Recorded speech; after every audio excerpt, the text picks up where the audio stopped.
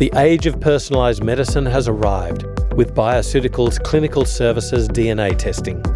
Advances in genetic testing mean that we can address an individual's health needs according to their unique genetic profile. For more information, please go to bioceuticals.com.au and click on the Education tab.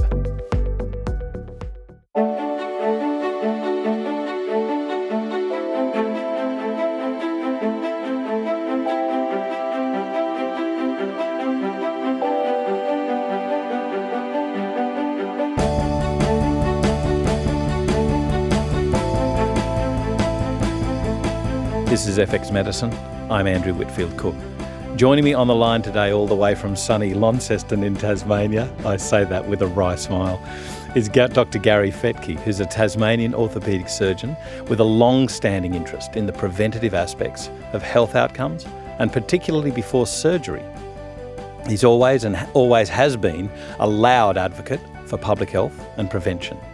As a cancer survivor, he saw the benefits of reducing sugar and processed carbohydrates in his own health and started to share the information in broad principles with his patients. His open nutritional advice on healthy eating has come under investigation by AHPRA after anonymous vexatious notifications by dietitians. His case became public last year, and partly after his involvement in the Senate inquiry into the medical complaints process in Australia that highlighted the AHPRA process. Welcome to FX Medicine, Dr. Gary Fettke. How are you? Good morning, Andrew. This is quite sunny down here. Well, it's not in Sydney. Well, no, that's because we can actually see the climate out there rather than having to look through the fog. The smog, yeah. Well, I'm being kind. Now, Gary, I've first got to go back. You've had a long-standing interest in health. So tell me where your interest in medicine began, because sometimes medicine and health aren't always walking hand in hand. And I guess I say that from a cynical perspective. But tell me about your beginnings. It really probably goes back to when I was 16, when my mother died from cancer. So I had a pretty raw finish to high school. And she died of an unknown cancer. She was a smoker. And I was a fat kid. So the combination of that and my struggle with my own weight, and I was on diets from the age of 8, meant that I ended up going down that path of medicine. I was doing a lot of sport, so I did lose that weight as a teenager. And the combination of sport and medicine ended up travelling the path of orthopaedic surgery. So I've been an orthopaedic surgeon now for 26 years. Yeah. And a major component of that's been, let's look at the prevention aspect rather than actually just treating the outcomes. The return on investment, if once you start treating patients, particularly in the hospital environment, is effectively zero. You may get a few dollars in return in research, but you'll get the biggest return on investment for prevention. Right. So 25 years ago, I was one of the first surgeons in Australia to not operate on patients if they were smoking. Oh, really? And I used to give a paper where there's called "Where There's Smoke, There's Fire." Literally, when you start looking for the research and you're looking for that evidence that smoking was bad for you, and quite clearly, it's on every cigarette packet nowadays. And the science is quite clearly in that situation that smoking is bad for you. And if you look back, it was there 30 years ago. So the same thing goes with obesity. So maybe 15, 17 years ago, I stopped or significantly avoided doing joint replacement on patients that were too heavy.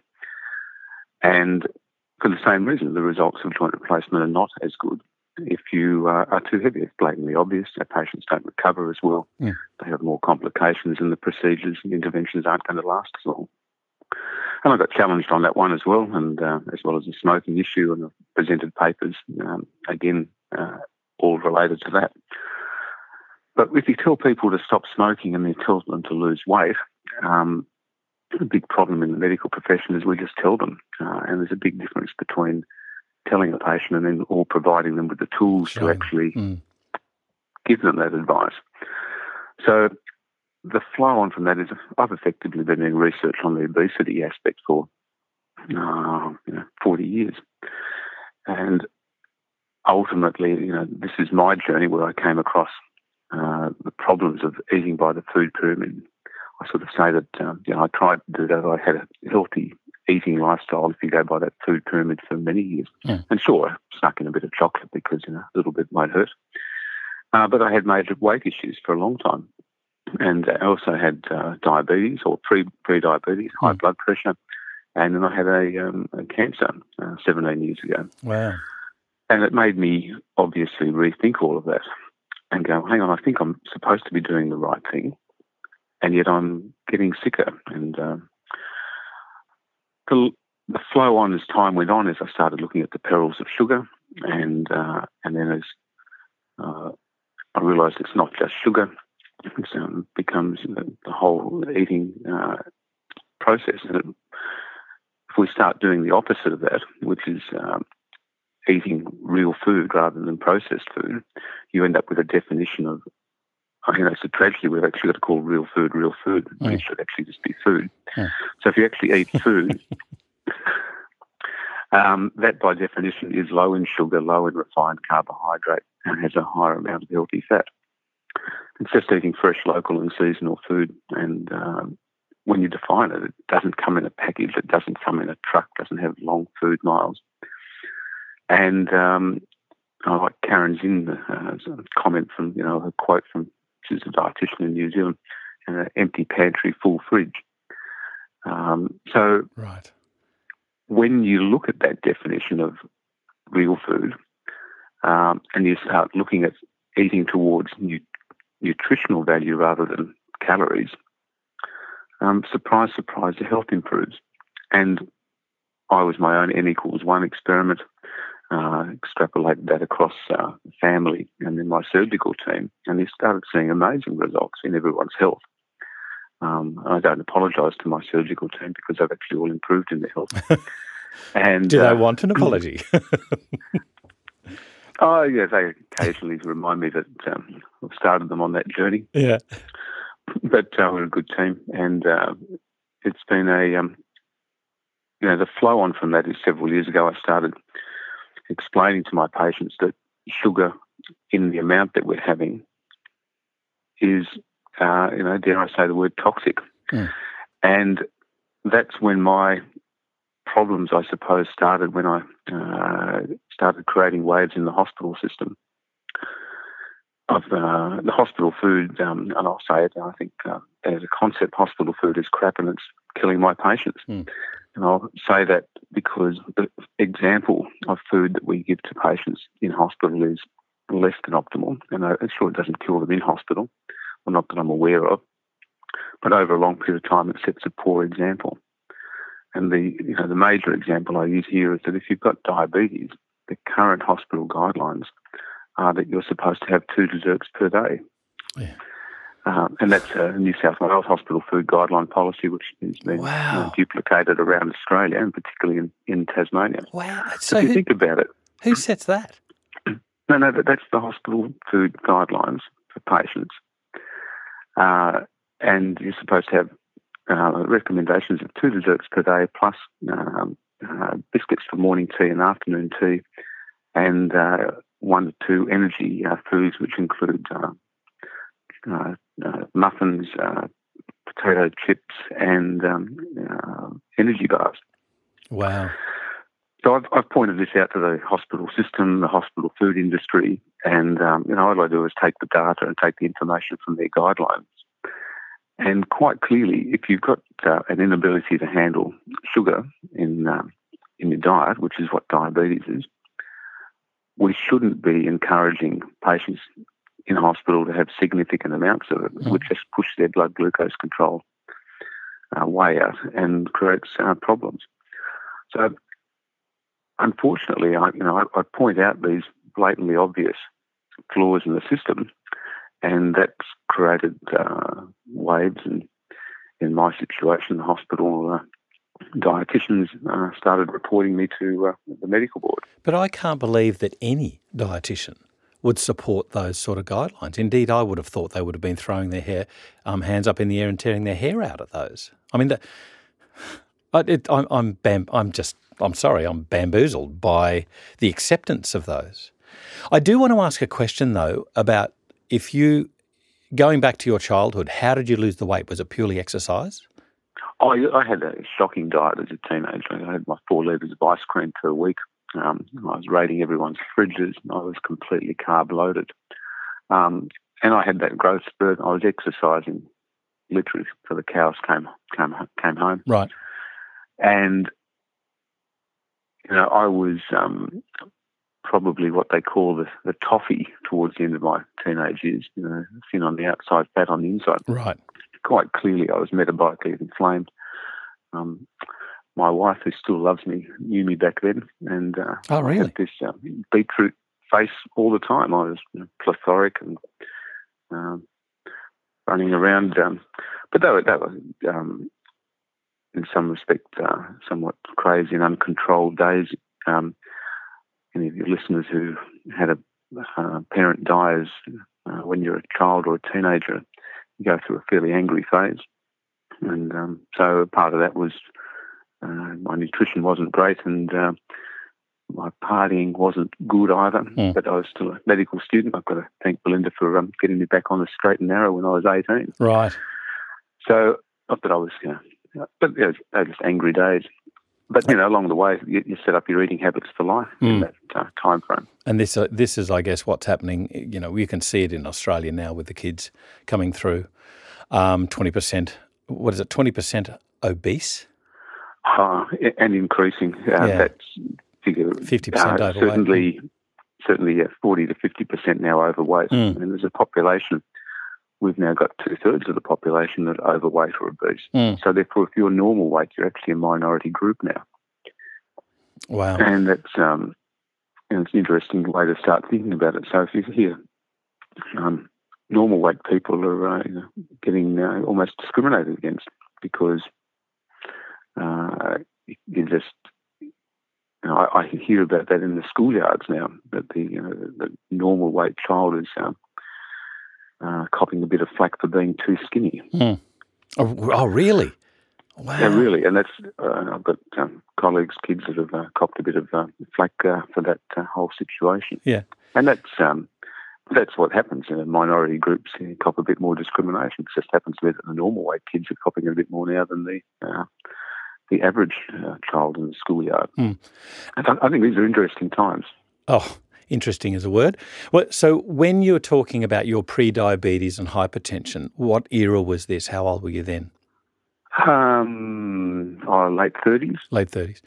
So the dietary indiscretions throughout your younger years had set you up for this over a period of time. What about familial aspects? Well, no, my father's skinny as a rake, and there wasn't any major health issue apart from my mum dying from cancer. Yeah. So the problem I sort of see here is that if our guidelines are flawed right at the beginning, then you have people who are actually trying to do the right thing, and yet they are going to struggle with their weight. I come back to the smoking issue. There's so much information out there nowadays about smoking and the perils of it that if you want to smoke now, then you've made a conscious decision to do so. If you want to eat well, then there's so much confusion out there that you're going to struggle to make that decision. I mean, there's no question that putting the right fuel in the car is going to make the car run more efficiently, but the question is, which fuel is it? And that's where all of this information, and I actually call it misinformation and at times disinformation, is creating problems for the community. And even if you go down the path, and this is part of an area I'm exploring at the moment, if you want to go down the path of eating well and getting good quality fresh produce into you, I'm actually looking at our nutrition of our soil, which is interesting because we've lost 30% of the organic matter in our topsoil in the last 10 years and 80% in the last 100 years, and that's where our nutrients come from out of the soil. So if you actually if you try and get, the nutrition of our soil is then reflected in the nutrition of our food, and then that's reflected in that nutrition and our health. And I think this is a major environmental disaster in the making, that we're actually losing the nutrients and the minerals out of our soil. So we're adding fertiliser to our agricultural land, and which is making things grow faster, but they're without the minerals in them. Yeah.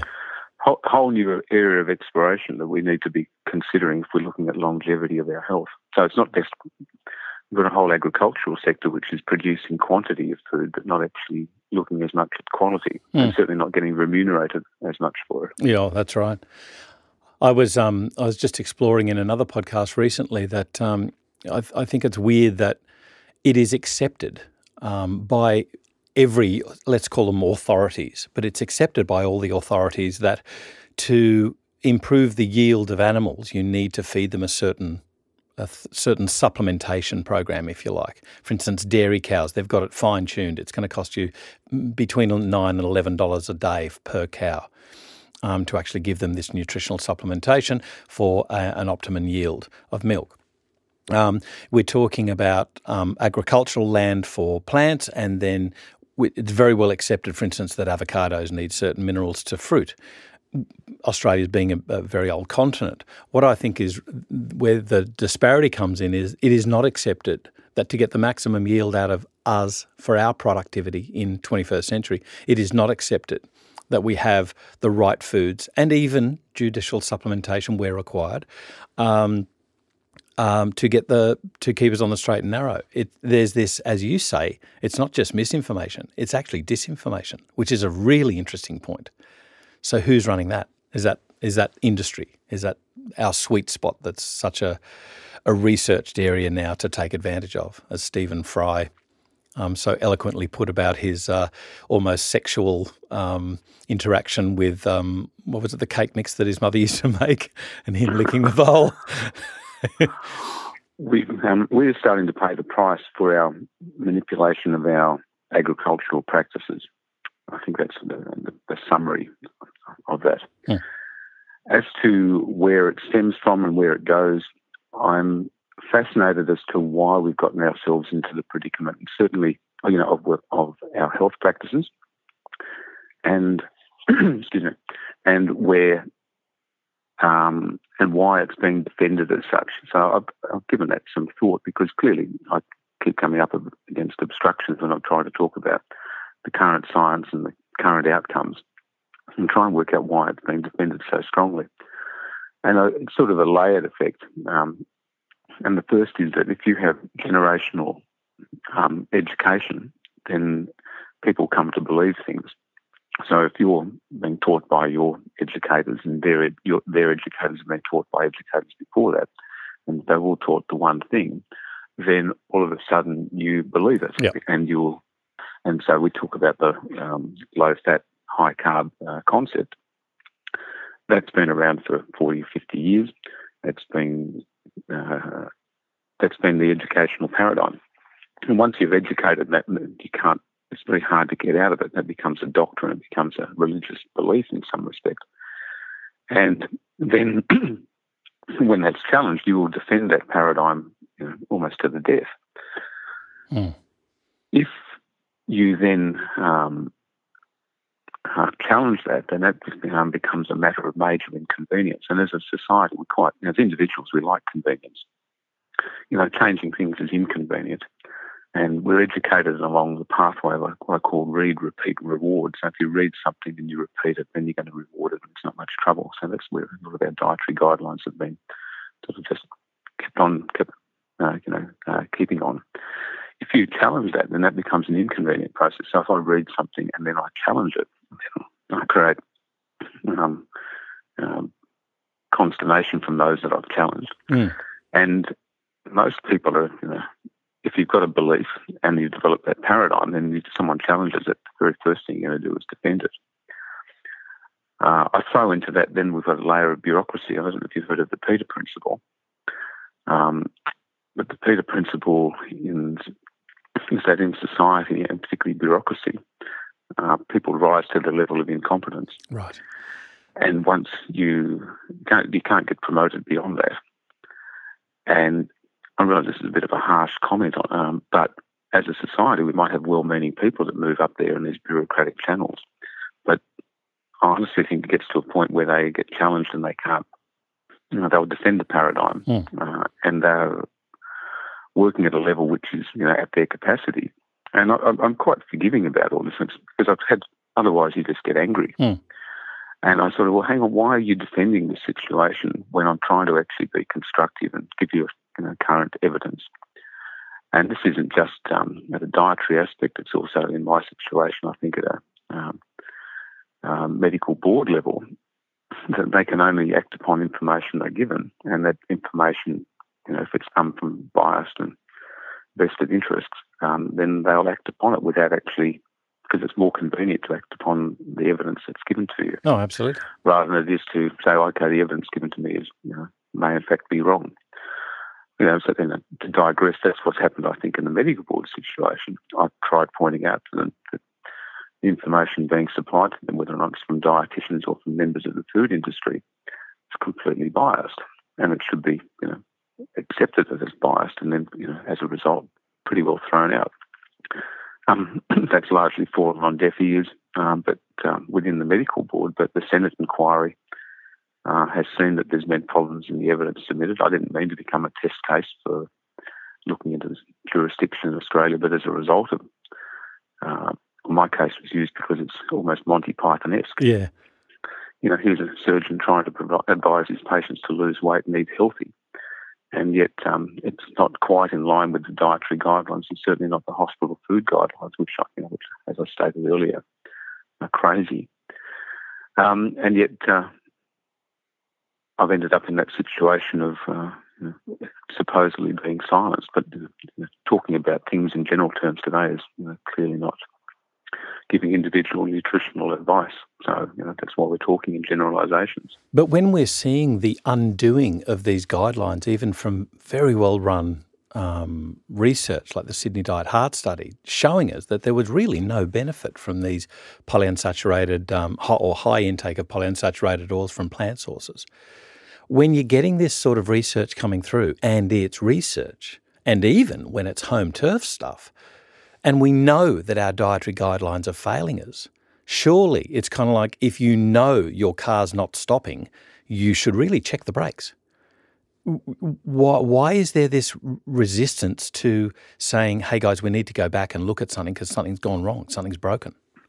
Well, there's people and institutions that have based their careers on this. And it's a big, big ask to admit that you're wrong. And that's, I think there's, I'll say, a bit of personal ego and institutional ego in that scenario. Right. There's often, massive dollars involved in this at a research level. When you admit that you're wrong, it costs you something in the process. I used to be the cake judge at the hospital, to put things in perspective. So I'll admit I made a mistake. Sorry, guys. Sorry, everyone. When you start, I was also involved in a knee replacement recall. A knee replacement had a very long history, and there was a bad batch of that for about 18 months. No surgeon in the world knew about it, and yet admitting that that a bad batch had gone and cost my knee practice for a couple of years. Not that I did anything wrong. So when you admit that there's a mistake there, I never stopped operating, but I knew that my knee replacement patients that dropped off for a couple of years is back to normal now. Yeah. But there is a price to pay for admitting that you're wrong, and it's perceived. But here, this would involve a major backdown from the Dietitians Association of Australia, from Heart Foundation, Diabetes Australia, to actually admit that they've been not giving the ideal advice. Now that also involves the Cancer Council, Menzies Institute, and these are major institutions in our society that would actually have to admit that actually we've been giving the wrong advice. But that's my criticism of them, that man up, say that there are other options and choices available for people. And saying that they are dangerous is, I think, now negligent. So that's where part of it I get myself into trouble, is I'm pointing out to these institutions that they can do better by providing up-to-date and appropriate advice. And low-carb healthy fat in diabetes clearly has the role to improve outcome.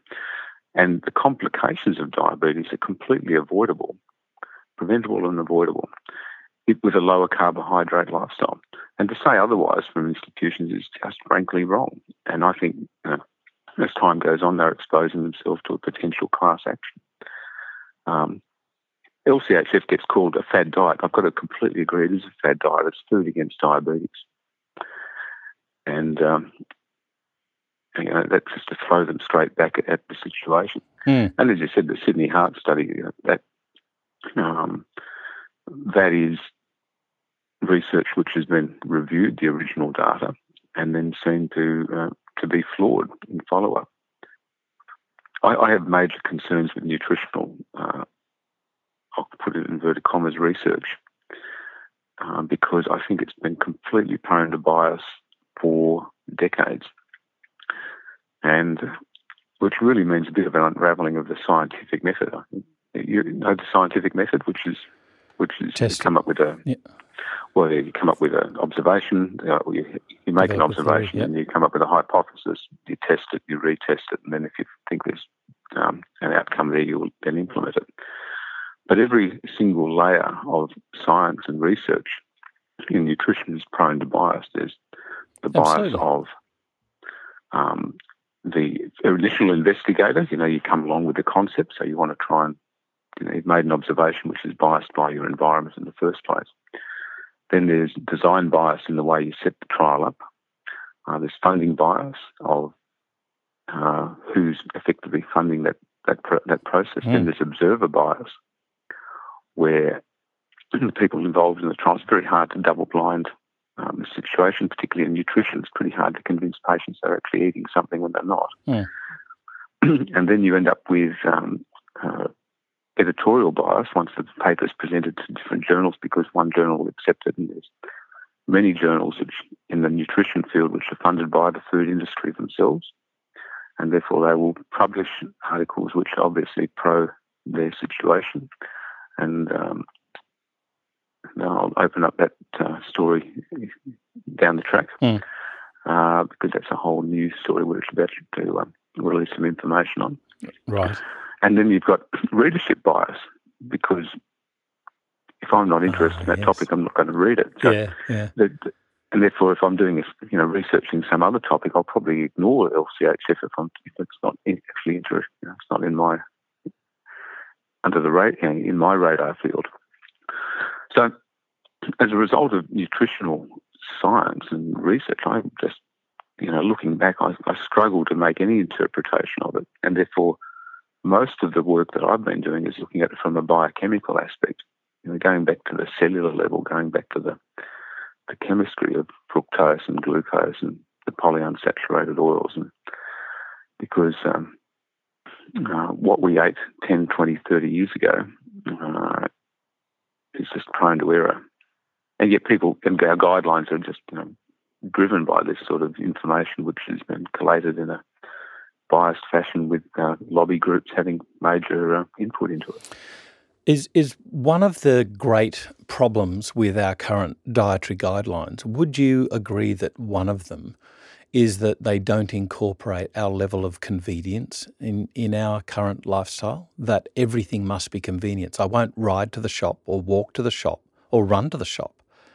I'll take the car, even though it's, 500, 800 metres away.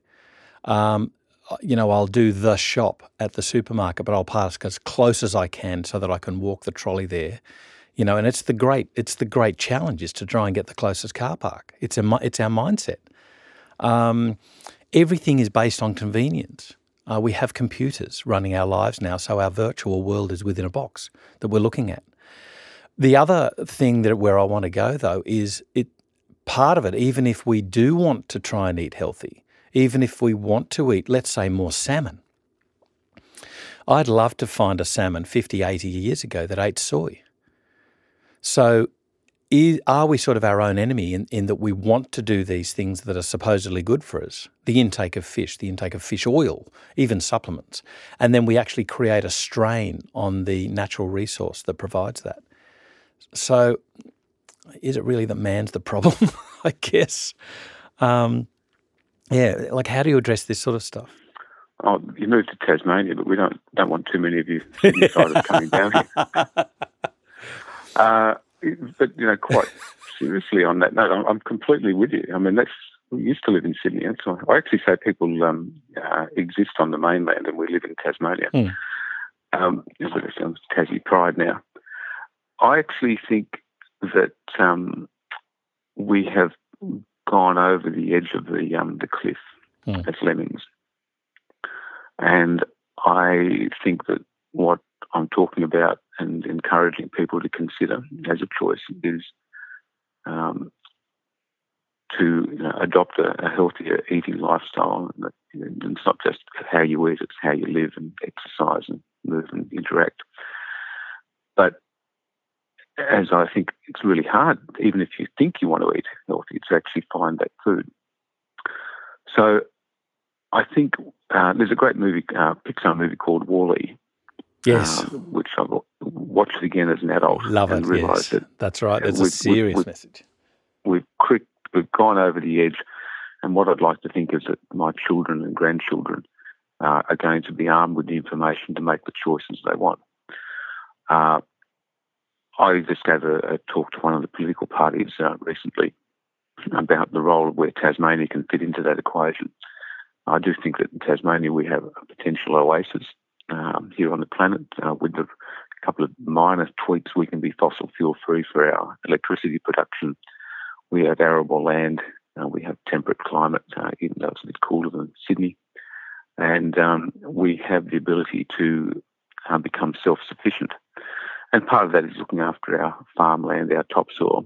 And actually there's a great believer in cows actually restoring organic matter to our topsoil. The fact that cows are being accused of methane gases and causing global warming is a nonsense. One of those compared to other things, yeah. Even on the number crunch, actually sheep produce more methane per kilo than a cow. Oh, really? And there's about the same number of ruminants, cows, sheep, goats, bison, buffalo on the planet as there was 100 years ago. Those numbers haven't really changed. It's the way they've been farmed and grazed. It probably has. And I've got to admit, I think it's crazy that in the US that they a lot of their cereal and grain production is actually for feeding cattle and cows in feedlots. But if we can actually restore our cattle back onto the pastures and the grasslands, they eat that grass, which is actually dragging carbon dioxide out of the atmosphere. And they convert that into organic matter. And I just took a little video on the weekend. It made it seem strange. I actually turned over a cow paddy just to look underneath at all the worms and everything that was actually coming out of it, purely because of this argument that we can restore organic matter to our topsoil, and it's not done by tilling and ploughing the soil or adding fertilisers. It's actually by using ruminants and putting that material back. So I think we need to really look at that, and I think Tasmania, we can do that. That's getting nutrients back into the soil. How we do that across the agricultural lands of Australia, which, as you've said, have been ancient lands which actually don't have a lot of mineral content in it anyway. That's a big, tricky matter. So where are we heading? I think, unless we have a dramatic turnaround in our food production and the quality of it, not the quantity, as a society, we're going to struggle with modern disease. Or the term I heard recently, I quite like it, is that we now have food disease on the planet. And that's is a product of convenience, but then we all prefer to do that rather than grow vegetables in our backyard. And there is the opportunity to turn our backyards into vegetable plots, our our streetscape can change with major changes in council decisions. And there are some, small streets around Australia that are actually, instead of putting, dry grass down the side there, you turn them into little vegetable plots in community areas. And that's a very big holistic comment, but it requires actually everyone to get off their, almost said that other word, off their backsides and start making a difference and contributing back into the community. So we're actually not just convenience, it's also selfish. Yeah, but it's not that hard. We actually do it. My father-in-law just thought, hang it. And he won an award for doing so. It was really cool. And then what we've got is this. It's not huge. It's just a tiny little sort of plot out the front, but it's a community garden and he gets joy out of it.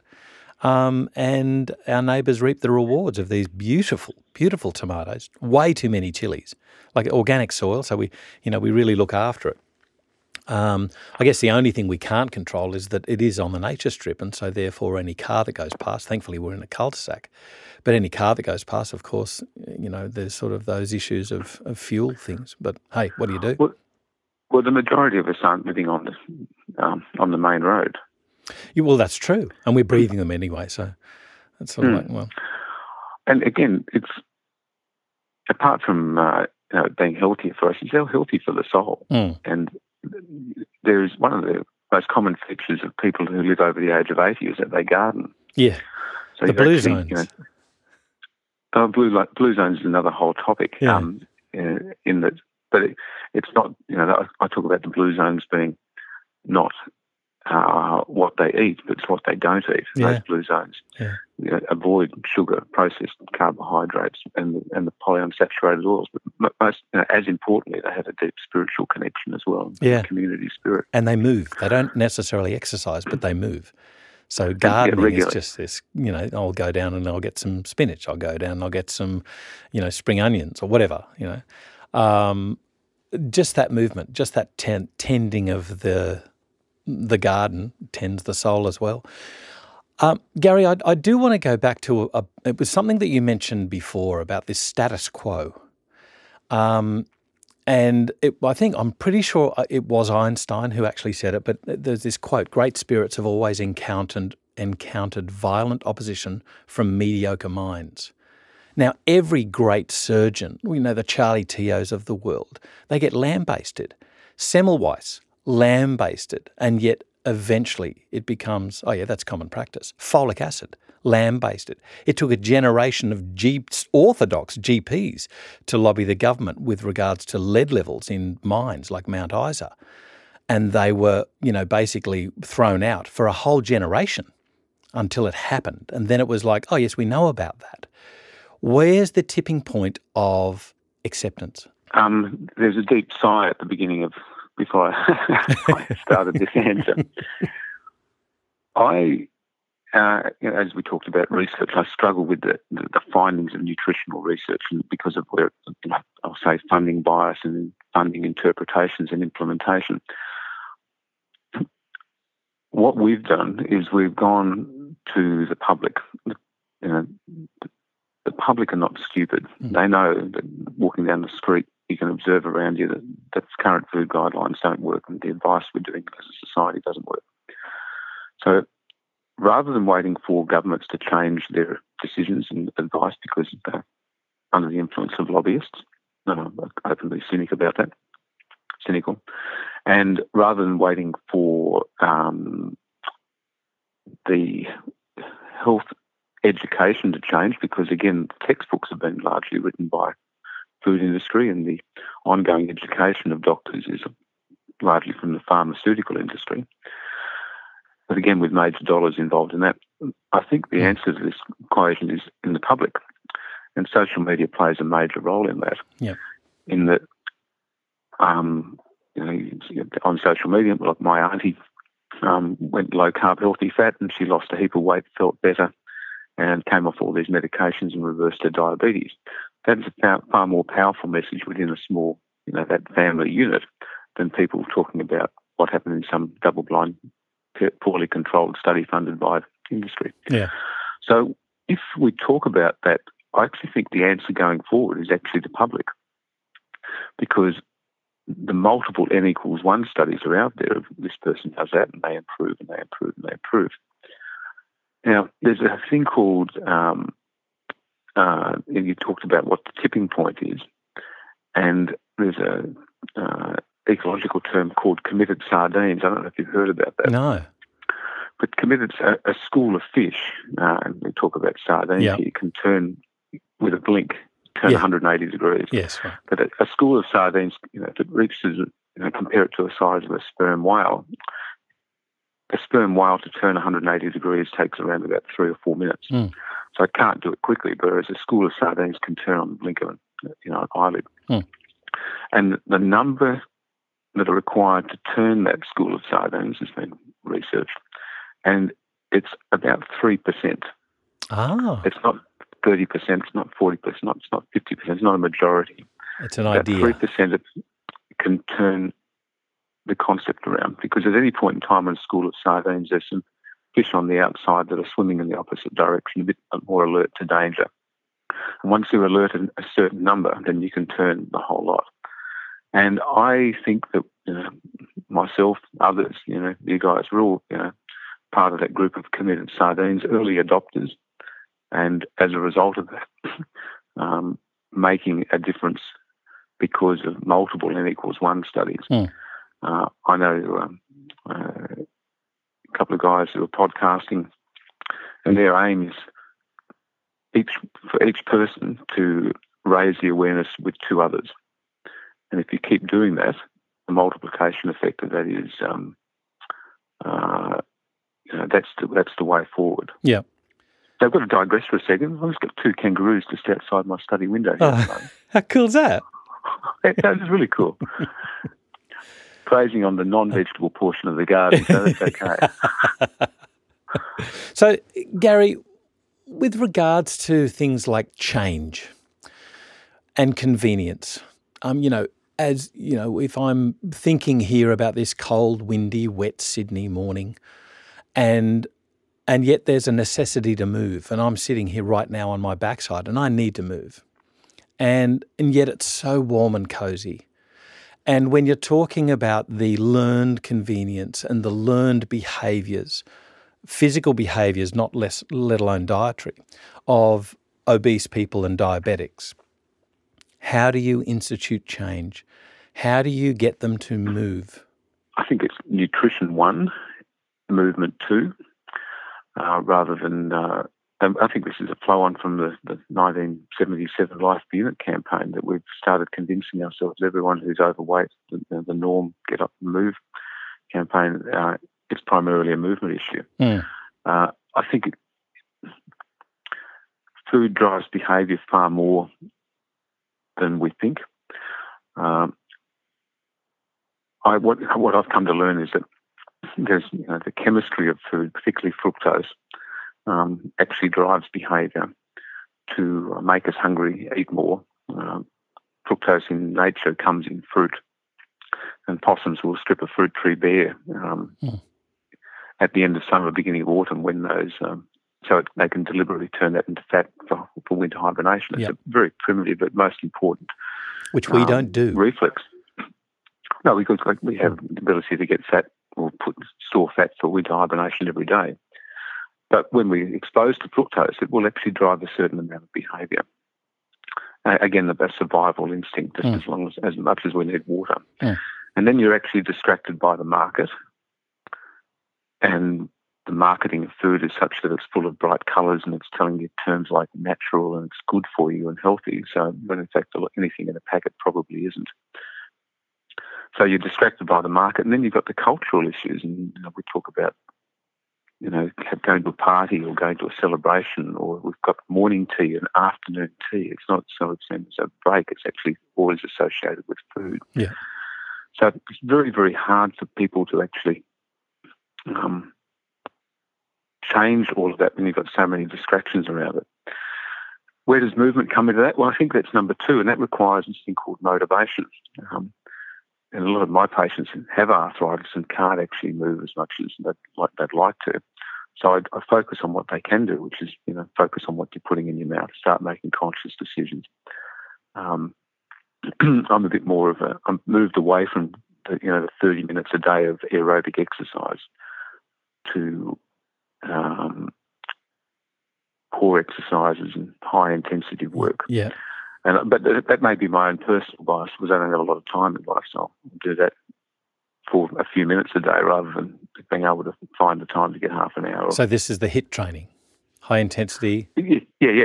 I do that, but again, that's not for everyone. But again, it's a matter of keeping moving as much as you can, and it does require motivation. But to try and do all of this by yourself is very hard. Belinda came up with a term that most people require SAM when they're addressing all of this lifestyle stuff. And SAM stands for support, accountability, and motivation. So when you're actually trying to embark on a change in health, change in weight, getting diabetes under control, it's very hard to try and do it by yourself because of the distracting things around you, how food drives behaviour, the environment, and the market. So one of the things we encourage people is to not do it alone. Drag the rest of your family in, and you do it as a family. Do it with the support of friends, and that comes back to the community.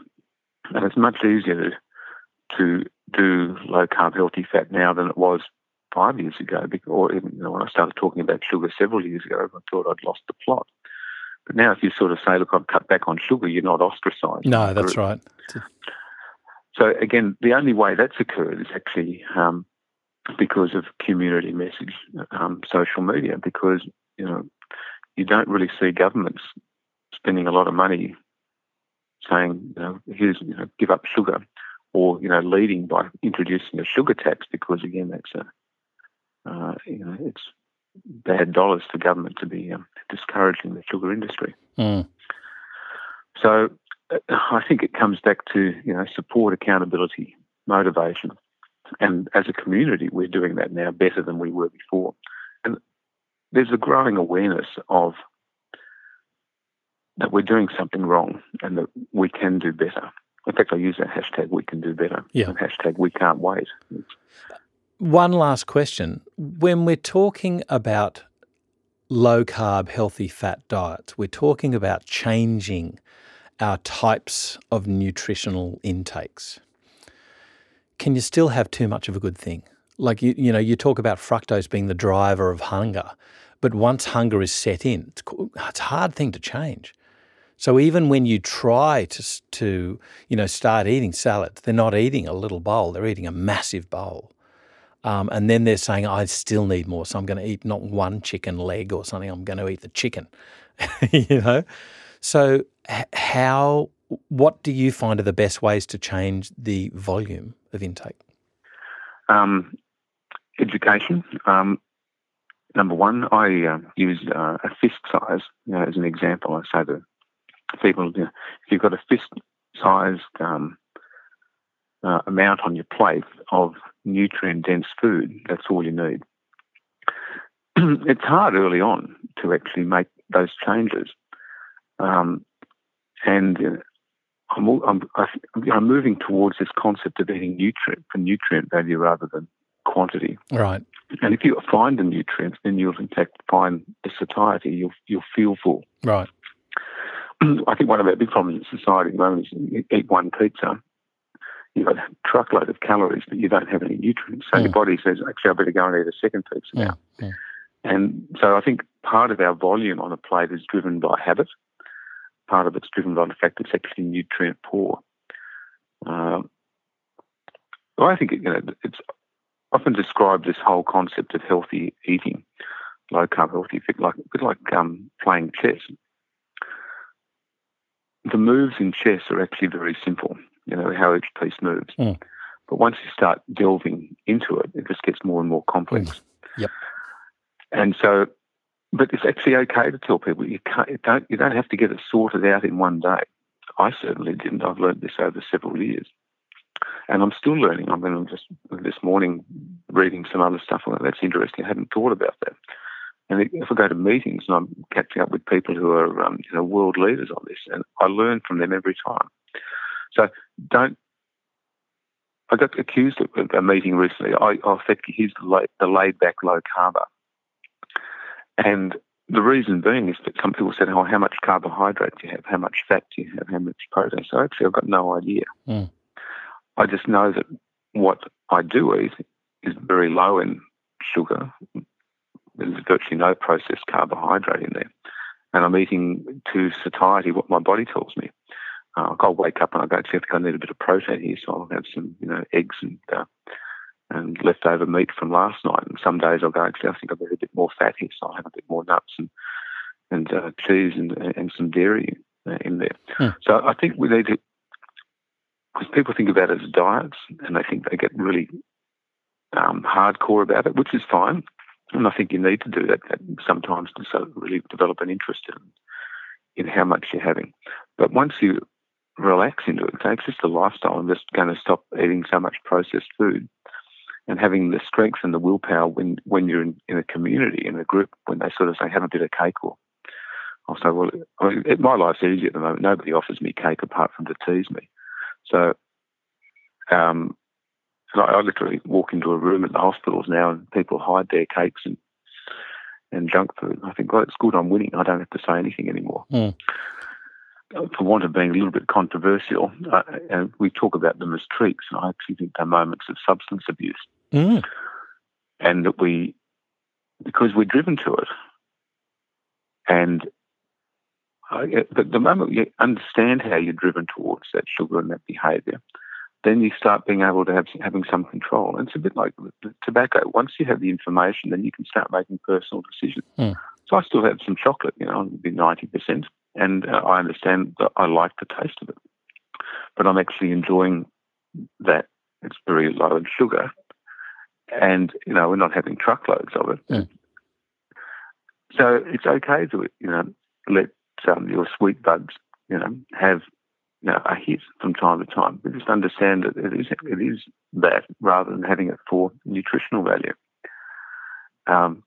There are essential proteins that our body requires. There's essential fats that our body requires, but there is not a single biochemical pathway in the body that requires ingested glucose or fructose. We don't have to have carbohydrate in our diet. So it's there in nature in surplus to allow us to get fat for winter hibernation. It's there as an extra fuel source. A carbohydrate in your diet is a luxury item. And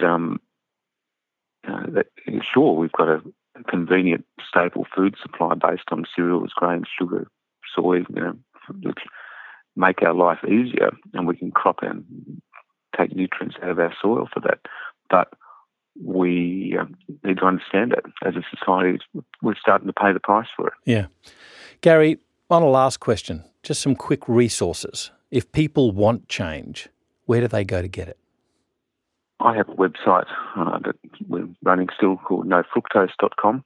That has overview stuff. It's certainly got any of my lectures that I give. Belinda, because of the politics of medical boards, has taken over my Facebook page, so it's called Belinda Fettke, No Fructose. But I'm still tweeting away on Gary Fettke, Fructose No. And I'm still staying loud on this topic because I have to, Andrew. Once you see the results of low-carb, healthy fat living for yourself and for others, and particularly in diabetes management, once you see the results, you can't unsee them. And it's too important.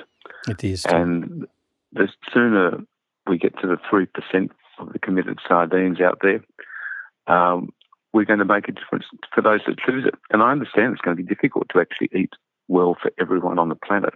But if you actually understand that you've got a choice and there's an option, then you can start making those decisions. And it's not going to be for everyone. But I think not letting people know about it, that's the thing I can't forgive the system for. Words well said, and I've got to say hardly fought for. So, Dr. Gary Fettke, thank you so much for joining us on FX Medicine today and sharing your passion and your knowledge, and indeed, I would say, your care for your patients. Even though they might not like it in the short term, it's their ultimate care that you're thinking of in the long term. So thanks very much for sharing your expertise with us today, and good luck for the future. Thanks, Andrew. It's been great chatting. This is FX Medicine. I'm Andrew Whitfield Cook. Hi, I'm Andrew Whitfield Cook. At FX Medicine, we strive to be clinically relevant for you. So please get in touch with us if there's a topic you'd like us to explore or a specific expert you'd like us to interview. You can email info@fxmedicine.com.au or contact us via Facebook, Twitter and Instagram.